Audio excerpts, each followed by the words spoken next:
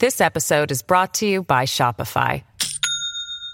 Do you have a point of sale system you can trust, or is it a real POS? You need Shopify for retail. From accepting payments to managing inventory, Shopify POS has everything you need to sell in person. Go to shopify.com/system, all lowercase, to take your retail business to the next level today. That's shopify.com/system. Hey everyone, Laszlo Montgomery with you again. Part 3 this time, presenting the soon-to-be acclaimed CHP overview of the life of China's premier, Zhou Enlai. We left off last time, you may recall, with the evacuation of Beijing. That was the place back in 1930 where Mao had established his Jiangxi Soviet. The communists at the time of the evacuation had taken an absolute beating at the hands of Chiang Kai-shek's NRA. First came the Shanghai Massacre, April 12, 1927, and the subsequent White Terror. Then 4 years later came the Gushunzhang Affair and the capture and interrogation of Xiang Zhongfa. All these things combined to drive the CCP deep, deep underground. When the whip came down, there was nowhere else to go except to Mao Zedong's relative safe haven in Beijing, so the whole party center, 28 Bolsheviks in all, fled from Shanghai south in the direction of Beijing. Suddenly, these guys like Bogu, Zhou Enlai, and others show up. You have to be wondering what Mao must have been thinking at this point. He was this loose cannon, sort of. He hardly ever got any respect from the party center or the Comintern. Now they barge in on his turf that he had gone to great lengths to hold on to, and suddenly they're in charge? No sooner was this Jiangxi Soviet established when Jiang began a series of encirclement campaigns to shut it down. From about November 1930 till March 1933, Jiang launched 4 of these campaigns, but each time the Communist Red Army, led brilliantly by Zhu De, Mao, Zhou, and others, repelled the attacks.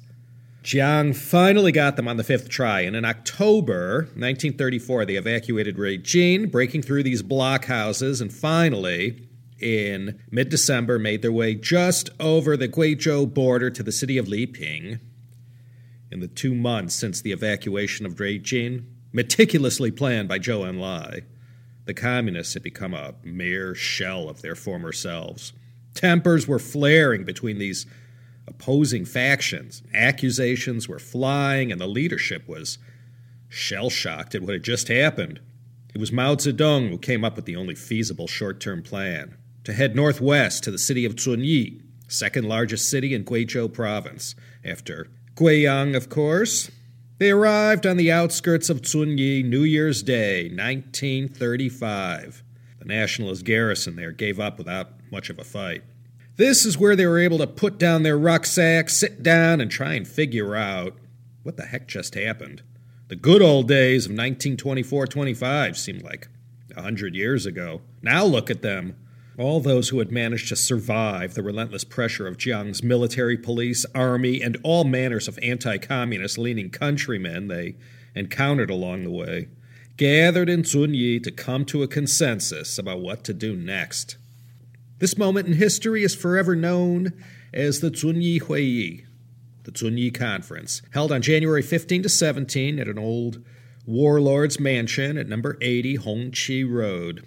The CCP kept this meeting secret for a very long time. It's popularly called the meeting where Mao became the top guy in the CCP. Actually, this isn't true. When it was all over and they pulled out of town, Mao didn't have the titles yet to back him up, but after Zunyi, everyone more or less began to defer to his leadership. The Comintern and later their 28 Bolsheviks had done well keeping Mao bottled up and away from the levers and knobs controlled by the party center. Now he was inside that circle. The Comintern's proxies, that is, Stalin's proxies, ended up getting marginalized. The 28 Bolsheviks had all met in Russia and had been fully indoctrinated with the latest in Soviet propaganda. They were sent back to China, like a bunch of Manchurian candidates with Stalin's backing, to take over the CCP and on a very simple level, do whatever Stalin wanted them to do. The major upshot of the Zunyi Conference was that these 28 Bolsheviks, and therefore the Comintern too, got pushed aside. And by the time we get to the end of this episode, Mao's going to deal with them once and for all. So, Zhou Enlai, where did he fit in? He was the one who called this whole Zunyi conference of the extended Politburo. 20 people, although even that figure is disputed. It was Zhou's idea to gather together the entire Politburo, including alternates, and discuss the events of the past 60 days and to learn from these mistakes. The topmost leadership included Bo Gu, Otto Braun, and Zhou Enlai. These were the guys in charge who had called all the shots since arriving at Beijing. They had to speak first at the meeting to offer their reasons why they got mauled like they did. Bo Gu and Otto Braun, well, they blamed everything and everyone except themselves. They offered up a bunch of excuses that were all valid to one degree or another. The KMT armies were too strong and well-equipped. The Communist Communications Network was too degraded. They had a whole litany of excuses. But when it came time for Zhou Enlai to speak, he blamed no one except the leadership for their incorrect planning and decisions. They were in this situation because of mistakes committed militarily and politically by the ones who were in charge of this whole Beijing evacuation. And when Zhou Enlai said the leadership, he meant himself, Bo Gu and Braun. Well, this sure shook things up. Bo Gu and Otto Braun were saying, hey, don't look at us, what were we supposed to do? But Zhou Enlai, with all the dignity and fearlessness he could muster, just leaned on his sword and fell on it. He was the only one who had the guts to say, nobody's fault but mine. With Zhou's admission that it was the leadership's fault, it became open season to take as many shots as anyone wanted at the 28 Bolsheviks. At once, the finger started pointing like crazy. Mao blasted Bo and Braun. He gave it to them good. Braun, by the way, did not speak Mandarin, or Mao's Hunan dialect either, so you can imagine how he felt getting roasted alive in this conference and being entirely dependent on his translator to make his arguments. Mao also criticized Wang Ming, who was up in Moscow all along, for his decisions as well. When it was all over, the 28 Bolsheviks and their top two, Bo Gu and Otto Braun, had to take a back seat. They weren't in charge anymore. There were three main defections from the 28 Bolsheviks: Zhang Wentian, Wang Jiaxiang, and Yang Shangkun. Zhang Wentian turned on his comrades Bo and Braun. He delivered a scathing criticism of their tactics and handling of the situation. This opened the door for Mao to chime in and attack them directly as well. And Zhou selflessly heaped as much blame as possible on himself and pointed at Mao. And he said all along, at every juncture, Mao was dissed by everyone, and it turns out we should have listened to him. Zhou even went as far as to step down as the top person militarily and said it should be Mao Zedong who should be in charge of the military, in the way it was with communism. Whoever was the top guy militarily, he was capo de capo with the whole thing. Zhou said up till now, all the military strategy had been wrong. As far as the propaganda and political aspect of everything, that too had been ignored. Zhou's admission of error changed the whole tone of things, and when Zhou Enlai said that Mao Zedong should be the one we should be following, one by one, everyone lined up behind them. But Zhou also came in for a fair amount of criticism as well. He didn't walk away from the Zunyi conference unscathed. Mao gave him an earful. Even though Zhou seemed to be clearing the way for Mao's ascendance to the top, the way it worked, Mao had to whack Zhou too. But he did it with the flat of his sword rather than driving it in deep.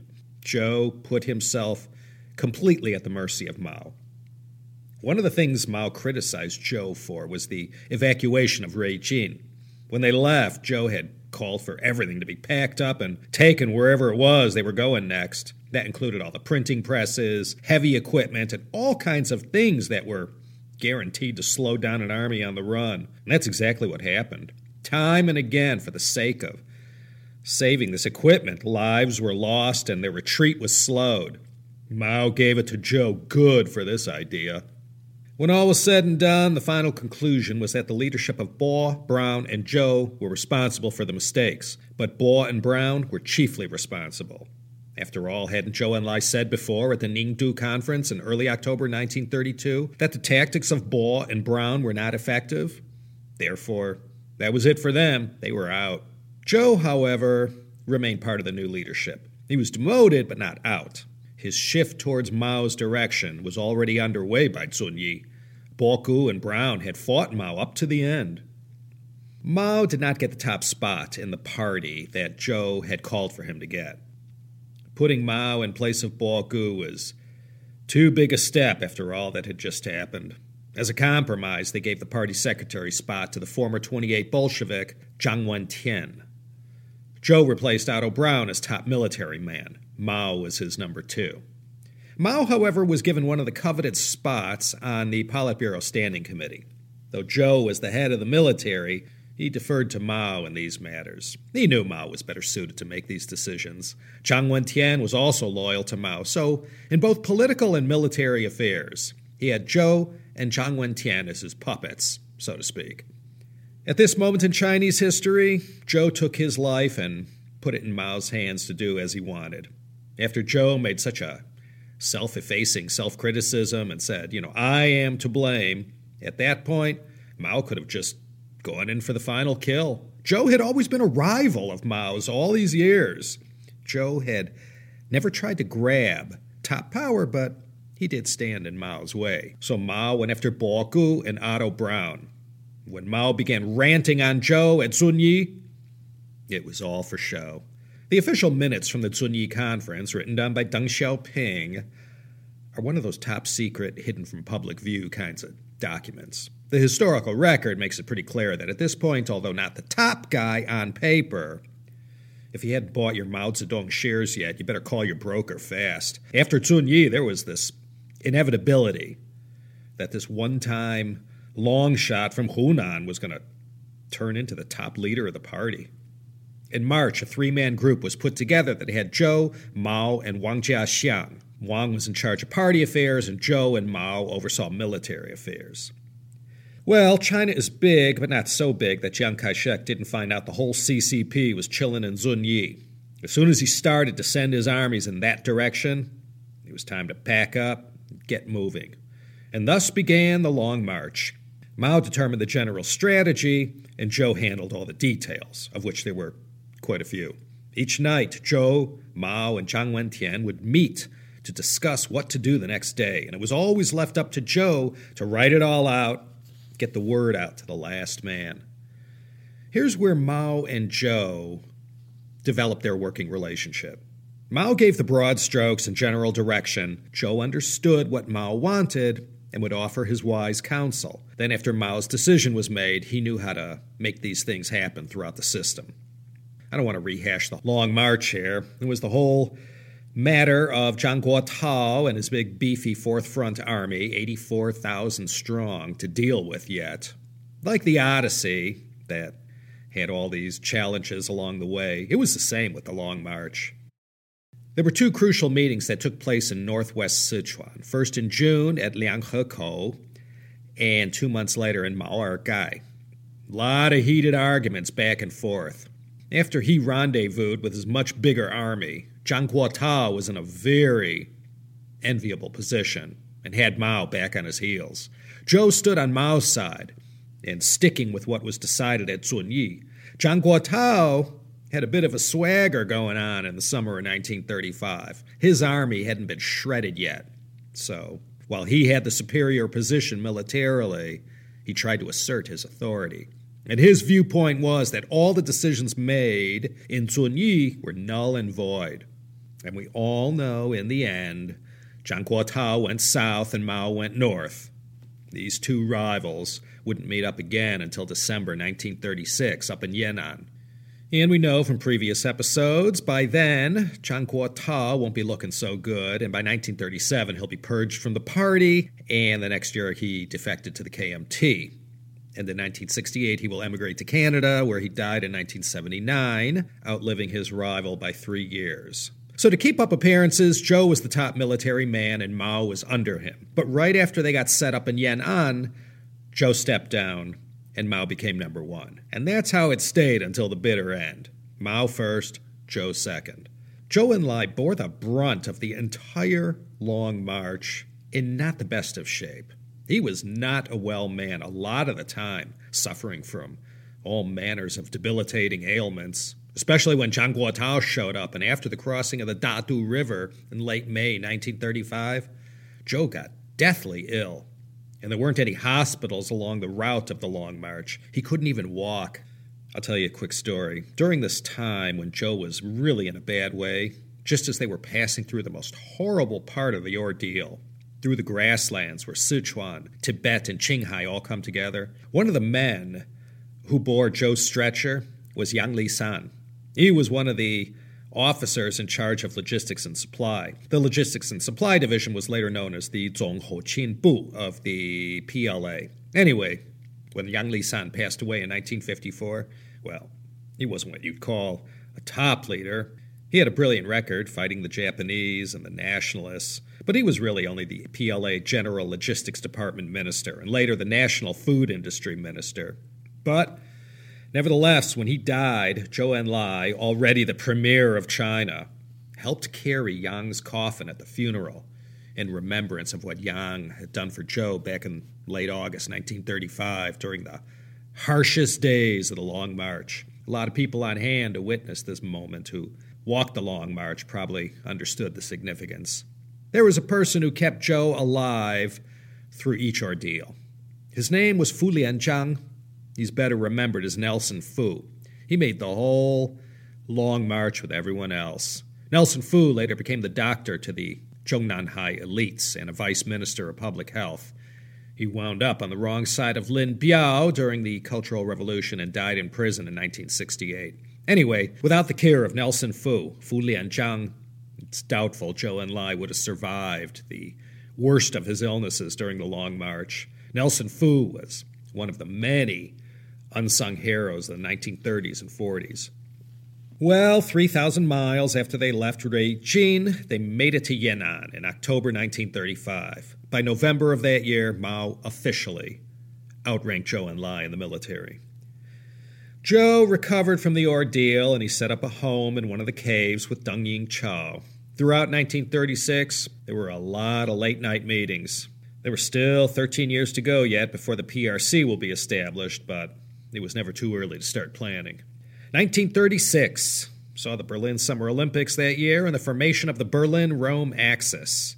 Stalin knew it wouldn't be long before Japan would join these Axis powers. 1936 was also the year Stalin launched his Great Purge. 1,000 executions per day. That went on for a couple of years or so. Anyway, Chiang Kai-shek knew the whole CCP party center was in and around Yan'an.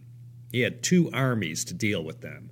He had the Northwest Army under Yang Hucheng and the Northeast Army, the Dongbei-jun, under the command of the young Marshal, Zhang Xueliang. They called him the Young Marshal, or Shao Shi, because in 1936, he was all of 35 years old, commanding one of the great warlord armies of all time.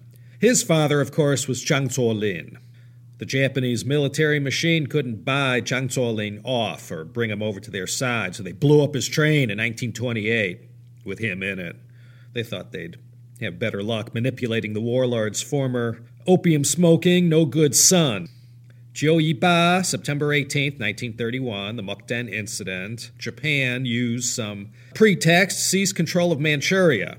This marked the beginning of their gradual control of China's industrial, trading, and transportation heartland. Zhang Xueliang wasn't big enough or strong enough to take on Japan yet, so he allowed his Northeast Army to be pushed out of their base. After Jiu Yiba came the Battle of Shanghai, 1932, when boycotts and protests against Japanese became so violent that Japan began bombing the place. The following year, Japan withdrew from the League of Nations. 1934 saw Puyi, the last emperor, get a second chance at greatness. He was just an infant when the Empress Dowager thrust him on the dragon throne. Now he was all grown up, and Japan made him the Emperor of Manchukuo. The Japanese in Manchuria thought they'd have an easier time with Zhang Xueliang, but he proved to be no more willing to cooperate with them than his father was. All this Japanese encroachment in China didn't appear to be a big deal for Chiang Kai-shek. His priorities were wiping out the surviving CCP remnants in Yan'an. Both Yang Hucheng and Zhang Xueliang had been given this order. They complied at first, but After a while, there wasn't much to show for their efforts. The whole thing seemed futile. Japan was just smashing and grabbing whatever they wanted in China, and here they were fighting these battles against fellow Chinese. Just didn't seem right.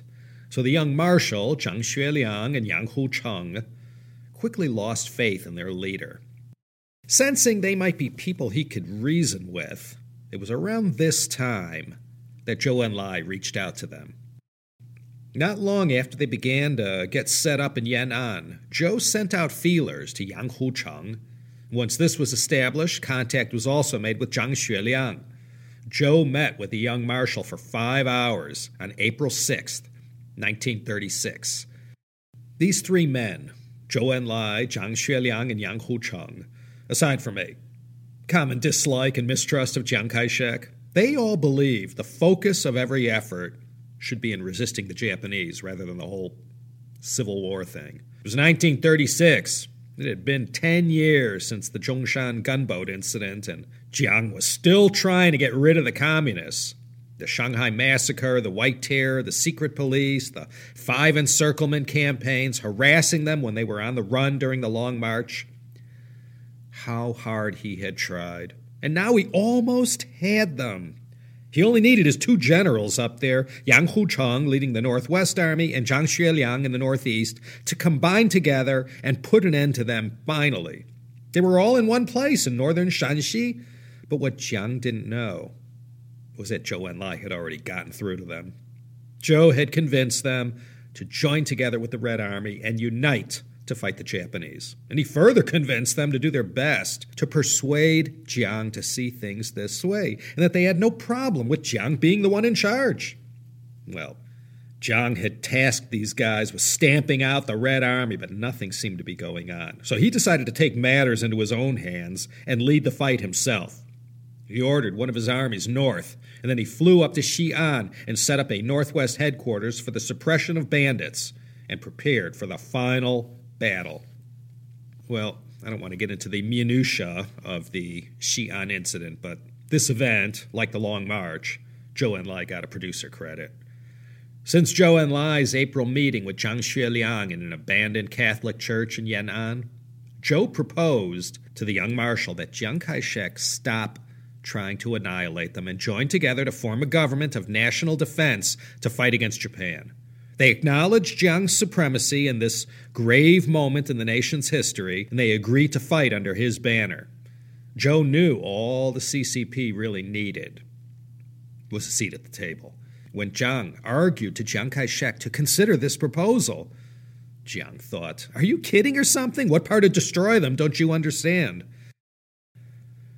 But Zhang Xueliang and Yang Hucheng didn't go after the communists.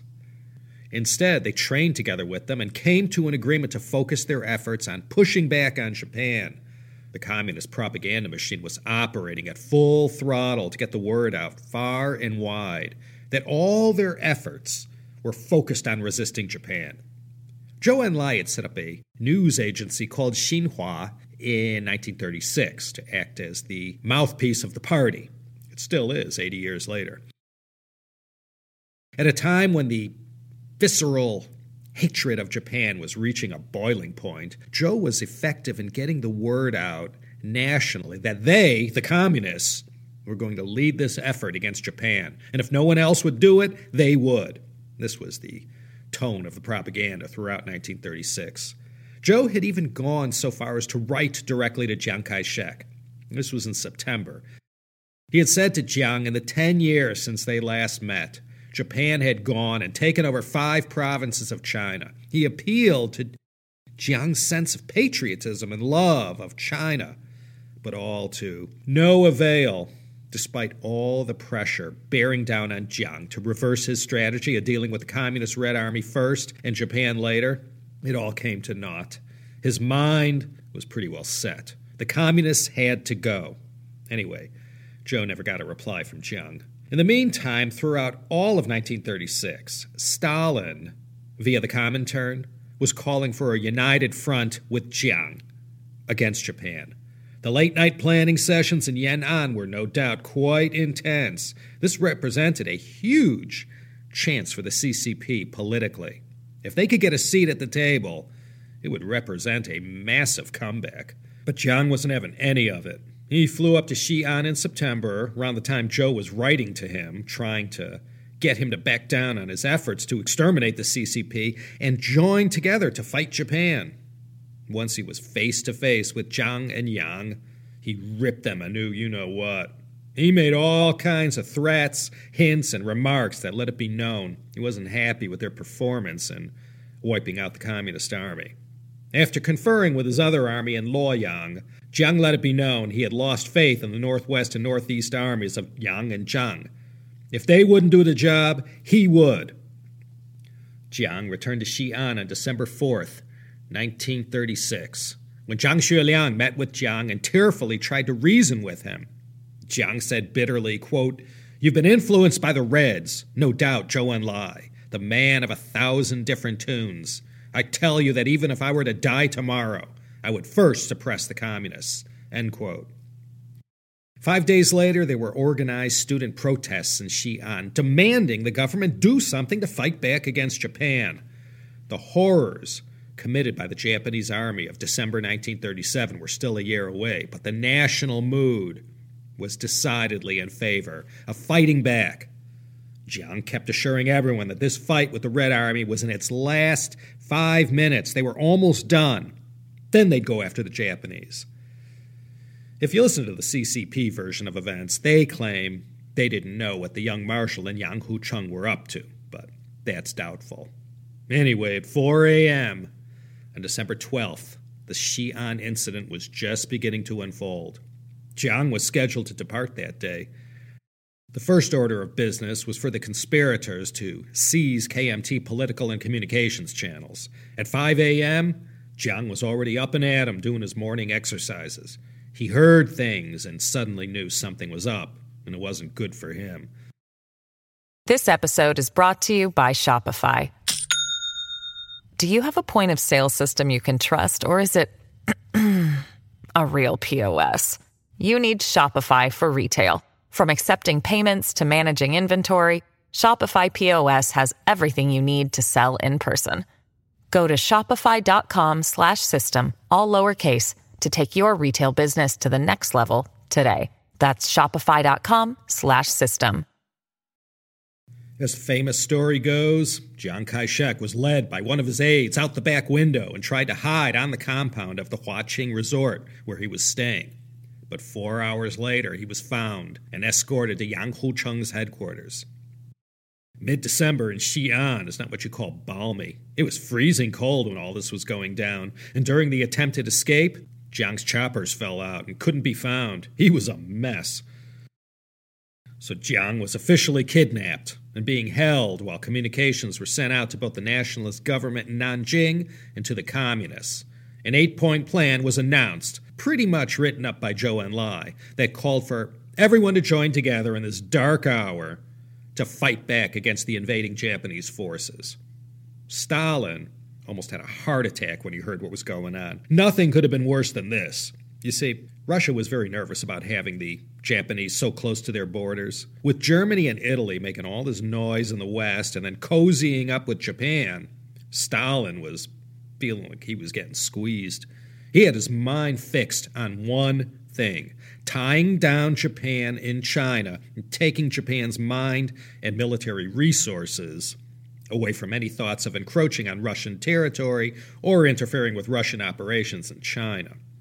Once Zhou found out what had happened, assuming he didn't know that Zhang and Yang were going to take such drastic action, he took control of the situation. The most immediate problem had to do with Chiang Kai-shek's fate. First of all, the Generalissimo, in this kind of situation, was not an easy person to handle. Yang and Zhang had more than a handful, and as soon as they discovered Jiang was not going to give in to them, they called in Zhou Enlai to help save the day. But Jiang refused to see Zhou. No way that was going to happen. That was too sensitive a thing, especially under these circumstances. So as Chiang Kai-shek remained captive in the Palace of Glorious Purity in Xi'an, no doubt with the ghosts of Tang Xuanzong and Yang Guifei to keep him company, it became Zhou's role to work with Zhang Xueliang and Yang Hucheng to decide what to do. There were two opposing sides with differing opinions on what to do with the Generalissimo. One group said execute him. The other side wanted him alive. Zhou's position was that they needed to keep Jiang alive. Zhou and others felt that at such a delicate time as this, the last thing China needed was a national political crisis that would help make Japan's job much easier to finish. H.H. Kong heard first about what had happened, and he notified Song Mei-ling at once. Song Mei-ling and Zhang Xueliang had a common friend in the Australian William H. Donald. W.H. Donald had become a mentor and close friend of Zhang Xueliang. It was Madame Jiang's hope that he could talk some sense into the young marshal. Zhou Enlai's 8 points of national salvation were proffered to the authorities in Nanjing via the two generals. Stalin had strongly ordered Mao not to do anything rash and to work out a solution. Zhou got sent to Xi'an to make sure this happened. From this point forward, it was Zhou Enlai who took over all the choreography of the Xi'an incident. Although he hadn't been able to meet Jiang face-to-face, Zhou was calling all the shots. Chiang Kai-shek knew this point very well. Zhou negotiated with Jiang through TV Song, Madame Jiang's brother. Zhou agreed the fight against Japan would best be led by Jiang. He said although the Red Army fought under Jiang's banner, they themselves would retain actual control over their army. Mao wasn't yielding on this point. When resistance was given against this matter of control, Zhou reminded TV Song that warlord armies and generals who were not entirely loyal to Jiang were being used, so the precedent was already there for the CCP to retain control over their army, even though they fought under Jiang's banner. When the negotiations reached their final stages, that's when Zhou called on Jiang. He went together with TV Song and saluted Jiang when he saw him, 8 in the morning, December 24th. This had been the first time the two had met face-to-face since the Zhongshan gunboat incident. A lot of blood had been spilled since then. In so many words, in exchange for releasing Jiang unharmed and acknowledging Jiang's leadership, he agreed to form a national united front and cease hostilities against the CCP forces. Jiang also agreed that the CCP could send representatives to Nanjing to liaise with the KMT government there. And almost as an aside, Zhou mentioned to Jiang that his son, Jiang Jingguo, would be coming back to China soon. For many years, Stalin had ordered that Jiang Jingguo be held against his will in Moscow as a political hostage. The Generalissimo had tried to get his son back, but any attempts had led nowhere. Yet here was Zhou Enlai telling Jiang his son would be coming home soon. And indeed, in April the following year, the bloody year of 1937, Jiang Jingguo returned. No agreement was signed. Zhou took Jiang for his word. In a private meeting later on, when Zhou was alone with TV Song and Song Mei-ling, they asked him how they could get in touch with him in Shanghai. He told them they could always find him through their sister, Song Qingling. He let them know their patriotic sister had already written a check for $50,000 to Mao. Later on, Song Qingling will let it be known that she didn't appreciate that Zhou let that one slip. Therefore, on Christmas Day, 1936, Jiang left Xi'an with his entourage. Zhang Xueliang, as an act of good faith, accompanied Jiang to Nanjing. As an act of bad faith, Jiang had the young marshal arrested, charged, pardoned, and kept under house arrest until the day Jiang died in 1975. Afterwards, Zhang Xueliang moved to Honolulu and lived out the rest of his days, dying in 2001 at the age of 100. Zhang Xueliang's first place of incarceration was in the town of Shiko, outside of Ningbo. I visited it once. Jiang also had a residence there as well. Yang Hucheng did not fare so well. After believing he was in the clear for a while, he ended up imprisoned, thrown in a concentration camp, and later in 1949, before Jiang picked up and left for Taiwan, he had Yang executed. Zhou Enlai, perhaps more than anyone else in on the negotiations, was responsible for Jiang flying out of Xi'an that Christmas Day in 1936. After all the past failures, it really seemed he had them at last. Everything was in place that could have wiped out the communist armies, or at least forced them deeper into the north, into Mongolia even. But this kidnap and the aftermath, and particularly the role Zhou played, changed everything, certainly the course of Chinese history. Okay, another united front. This time the nation was fighting to defend itself from an enemy without rather than from warlords from within. But despite all that well-meaning talk, in the end, powerful conservatives in the KMT said they just couldn't do it. But just like Zhou expected, Jiang insisted to keep his end of the bargain. He made a deal for his life, and he was going to stick with it, at least for now. Plenty of haggling still needed to be done in Xi'an between the KMT and CCP in this new arrangement. This dragged on into 1937. In March, Zhou flew back to Yan'an to hold talks with Mao. Nothing much was happening as far as progress. Jiang was insisting the Red Army be under his control, with the new arrangement, and Mao was saying, no way. Things kept dragging on until 7/7/1937. The Marco Polo Bridge incident, mentioned many times in this podcast. The Japanese launched their offensive, and now times were too urgent to keep bargaining about who would control what. 45,000 troops under the Red Army were organized into the 8th Route Army, the legendary Balu Jin. They operated under nationalist control and wore nationalist uniforms. But Mao ultimately called the shots. They were led by Zhu De and Peng Dehuai. Those communist troops operating in the central part of China were reorganized into the new 4th Army, led by Ye Ting and Xiang Ying. By September 22, 1937, the CCP and KMT, united as one, in spirit anyway, faced a Japanese military that was at the height of its power, and with the most memorable atrocities of the war to be committed merely a few months away. Things didn't go too smoothly, though.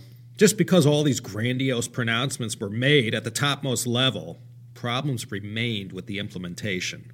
Zhou negotiated on and on with the nationalist side about every little thing. Then in November of 1937, Wang Ming showed up in Yan'an after a long stretch in Moscow. You recall Wang Ming, the head of the 28 Bolsheviks, Stalin's main man as far as China was concerned. Mao still had to deal with this guy, and his return to the main camp presented a clear and present danger to the future great helmsman. In all these discussions at the highest level of the CCP, Wang Ming was leading the charge against Mao's reluctance to cooperate more with the nationalists. Jiang wanted control of these newly assembled 8th Route and new 4th Armies, and Mao was dead set against this. These were his babies. They would fight the Japanese Mao style, pure guerrilla warfare. In times like this, it was always left up to Zhou to reconcile the two opposites and find the common ground, and done usually in a way where face was preserved and no one was seen giving in. And while all these discussions are going on, let me tell you, quite a bit happening in the world. Pearl Harbor, Japan's sweep into Southeast Asia, the merciless bombing campaign, the Nanjing Massacre. If you recall from past CHP episodes, after the Nanjing Massacre and after the Japanese grabbed that city for their own purposes, the nationalist government moved to the city of Wuhan.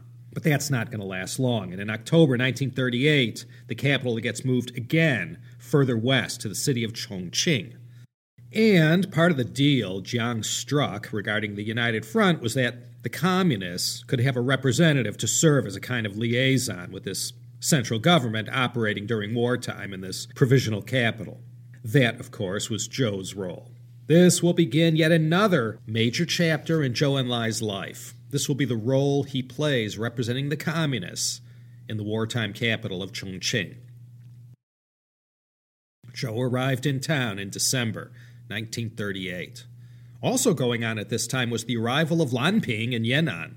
She swept into town in August, right after the Marco Polo Bridge incident, and after the Japanese put the movie business in Shanghai on a temporary hiatus. She caught Mao's eye, and amidst all this tumult in China and around the world, they began their famous romance. Later on, she ditches the name Lan Ping and is given the new name, Jiangqing. So, Zhou became the CCP liaison to the nationalist government with the rank of lieutenant general, first in Wuhan.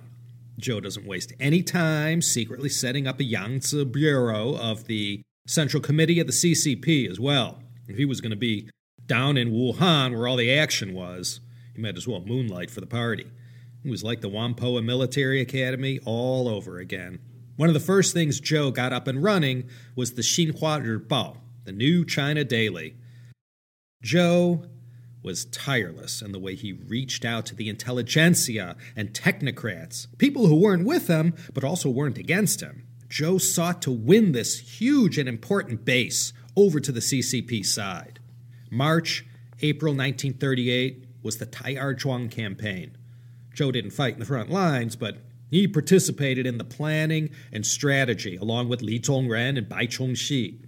This battle was the first time since anyone could remember that the Japanese military got a full punch in the stomach.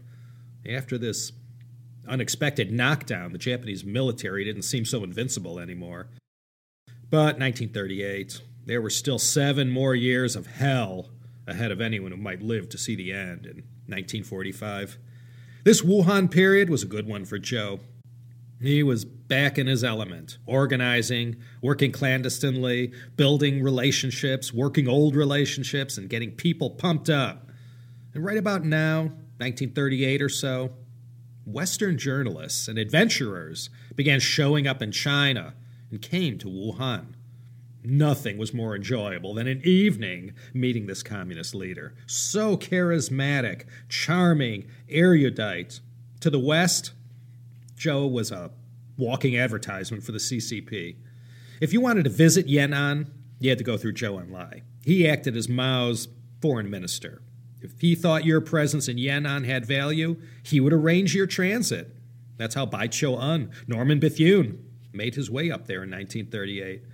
These were the days when Edgar Snow was getting a close-up look, Agnes Smedley, Rui Alley. They all gravitated towards Zhou.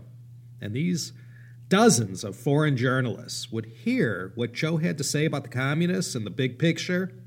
And for the first time ever, the CCP had a viable channel to influence world opinion and get their side of the story out. In early April 1938, Zhang Guotao, as much at loggerheads with Mao as ever, defected to the KMT. Zhou rushed in to try and save the day, but he couldn't do anything. He did all he could to reason with Zhang Guotao and cut a deal, but all to no avail. It was quite a political embarrassment for the CCP. When those original 15 CCP members assembled in Shanghai, July 1921, at 76 Xingye Road, Zhang Guotao was there. He was one of them, an original. So to have someone who sat at the table with Mao, Dong Biwu, Chen Duxiu, and others at that moment of inception, that was one hell of a defection. The CCP propaganda department had to work overtime on that one.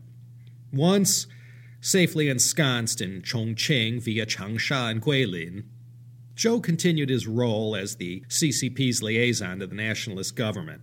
Deng Yingcha was with him. Ye Jianying worked at his side as well during this period. But his more important role was to act as the point man for the CCP, expanding their relationships, spreading positive messages, and winning sympathy wherever possible. Zhou also did whatever he could to recruit new party members. The ranks began to swell. This Second United Front was proving to be as good for the CCP as the first one. And everywhere Zhou Enlai went, 24 hours a day, 7 days a week, Dai Li had a pair of eyes on him. They always made it their mission to know where he was at all times. Everyone knew what Zhou was doing, and the 2 armies that were created, the 8th Route and New 4th, they were only meant to be small forces. But by the end of 1939, the Balu Jun was 150,000 strong, and the New 4th Army had swelled to 40,000. It didn't take long before the New 4th Army, technically part of the Nationalists, began to get hassled by Jiang's forces. In July 1939, Zhou made one of his trips back to Yan'an. He kept Mao informed of what was going on. On this trip back, Mao made a request of Zhou to speak to the cadres of the Central Committee. Zhou dutifully carried out this task, and when he mounted his horse to take the 10-kilometer ride to the cadre school, en route he fell from his horse, breaking his arm above the elbow. No less a physician than George Haydom himself attended to the future premier.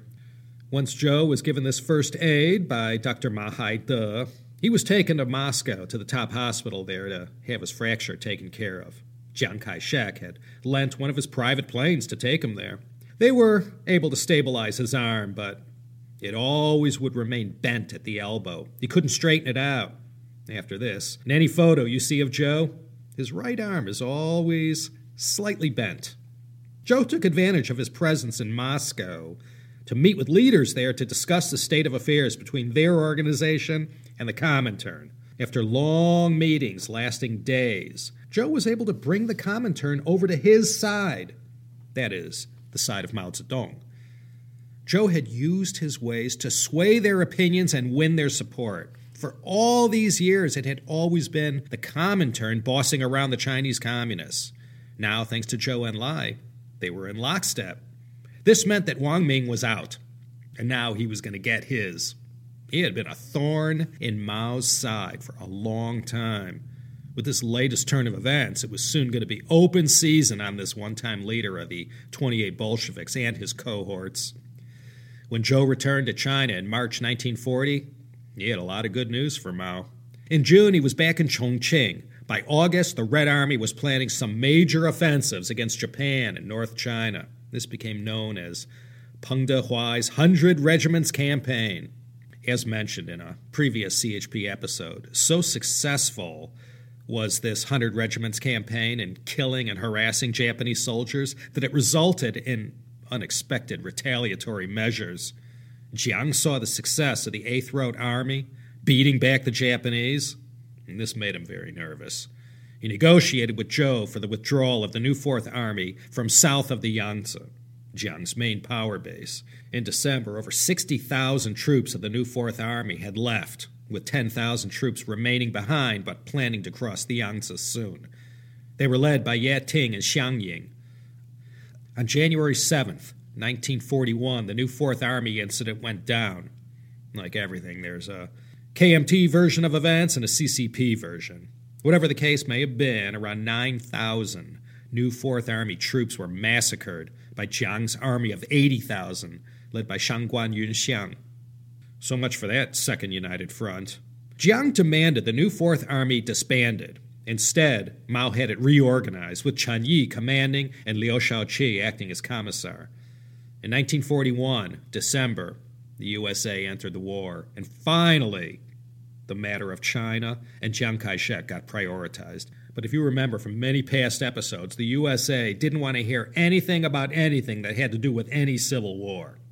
If U.S. aid and support was going to keep flowing with any regularity, Jiang had to keep up this sham united front with the communists.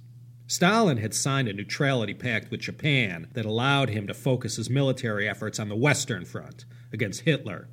With Stalin thoroughly distracted, Mao launched a rectification campaign in Yan'an. Mao's objective was to clean house of anyone who wasn't on his side, or even suspected of not being on his side. About 10,000 lives were lost, or shall I say taken away. Top on the list were any 28 Bolshevik remnants and supporters of the old Comintern line. Mao also went after anyone who spent time overseas. Zhou fell into this category.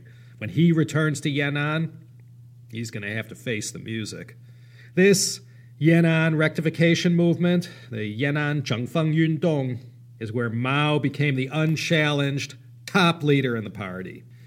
He had been heading in this direction since Zunyi, but when this Yundong was all done in 1944, Mao had no challengers, and Mao Zedong thought had been enshrined in the party constitution. Next time we convene, we'll pick up in July of 1943. Sir Paul McCartney was 13 months old then. This is when Zhou Enlai pulled into Yan'an with this rectification movement raging. All for next time. This is Laszlo Montgomery signing off once again from the city of Los Angeles. Zhou Enlai, Part 4 next time. Please, find the time in your media diet for another exciting episode of the China History Podcast.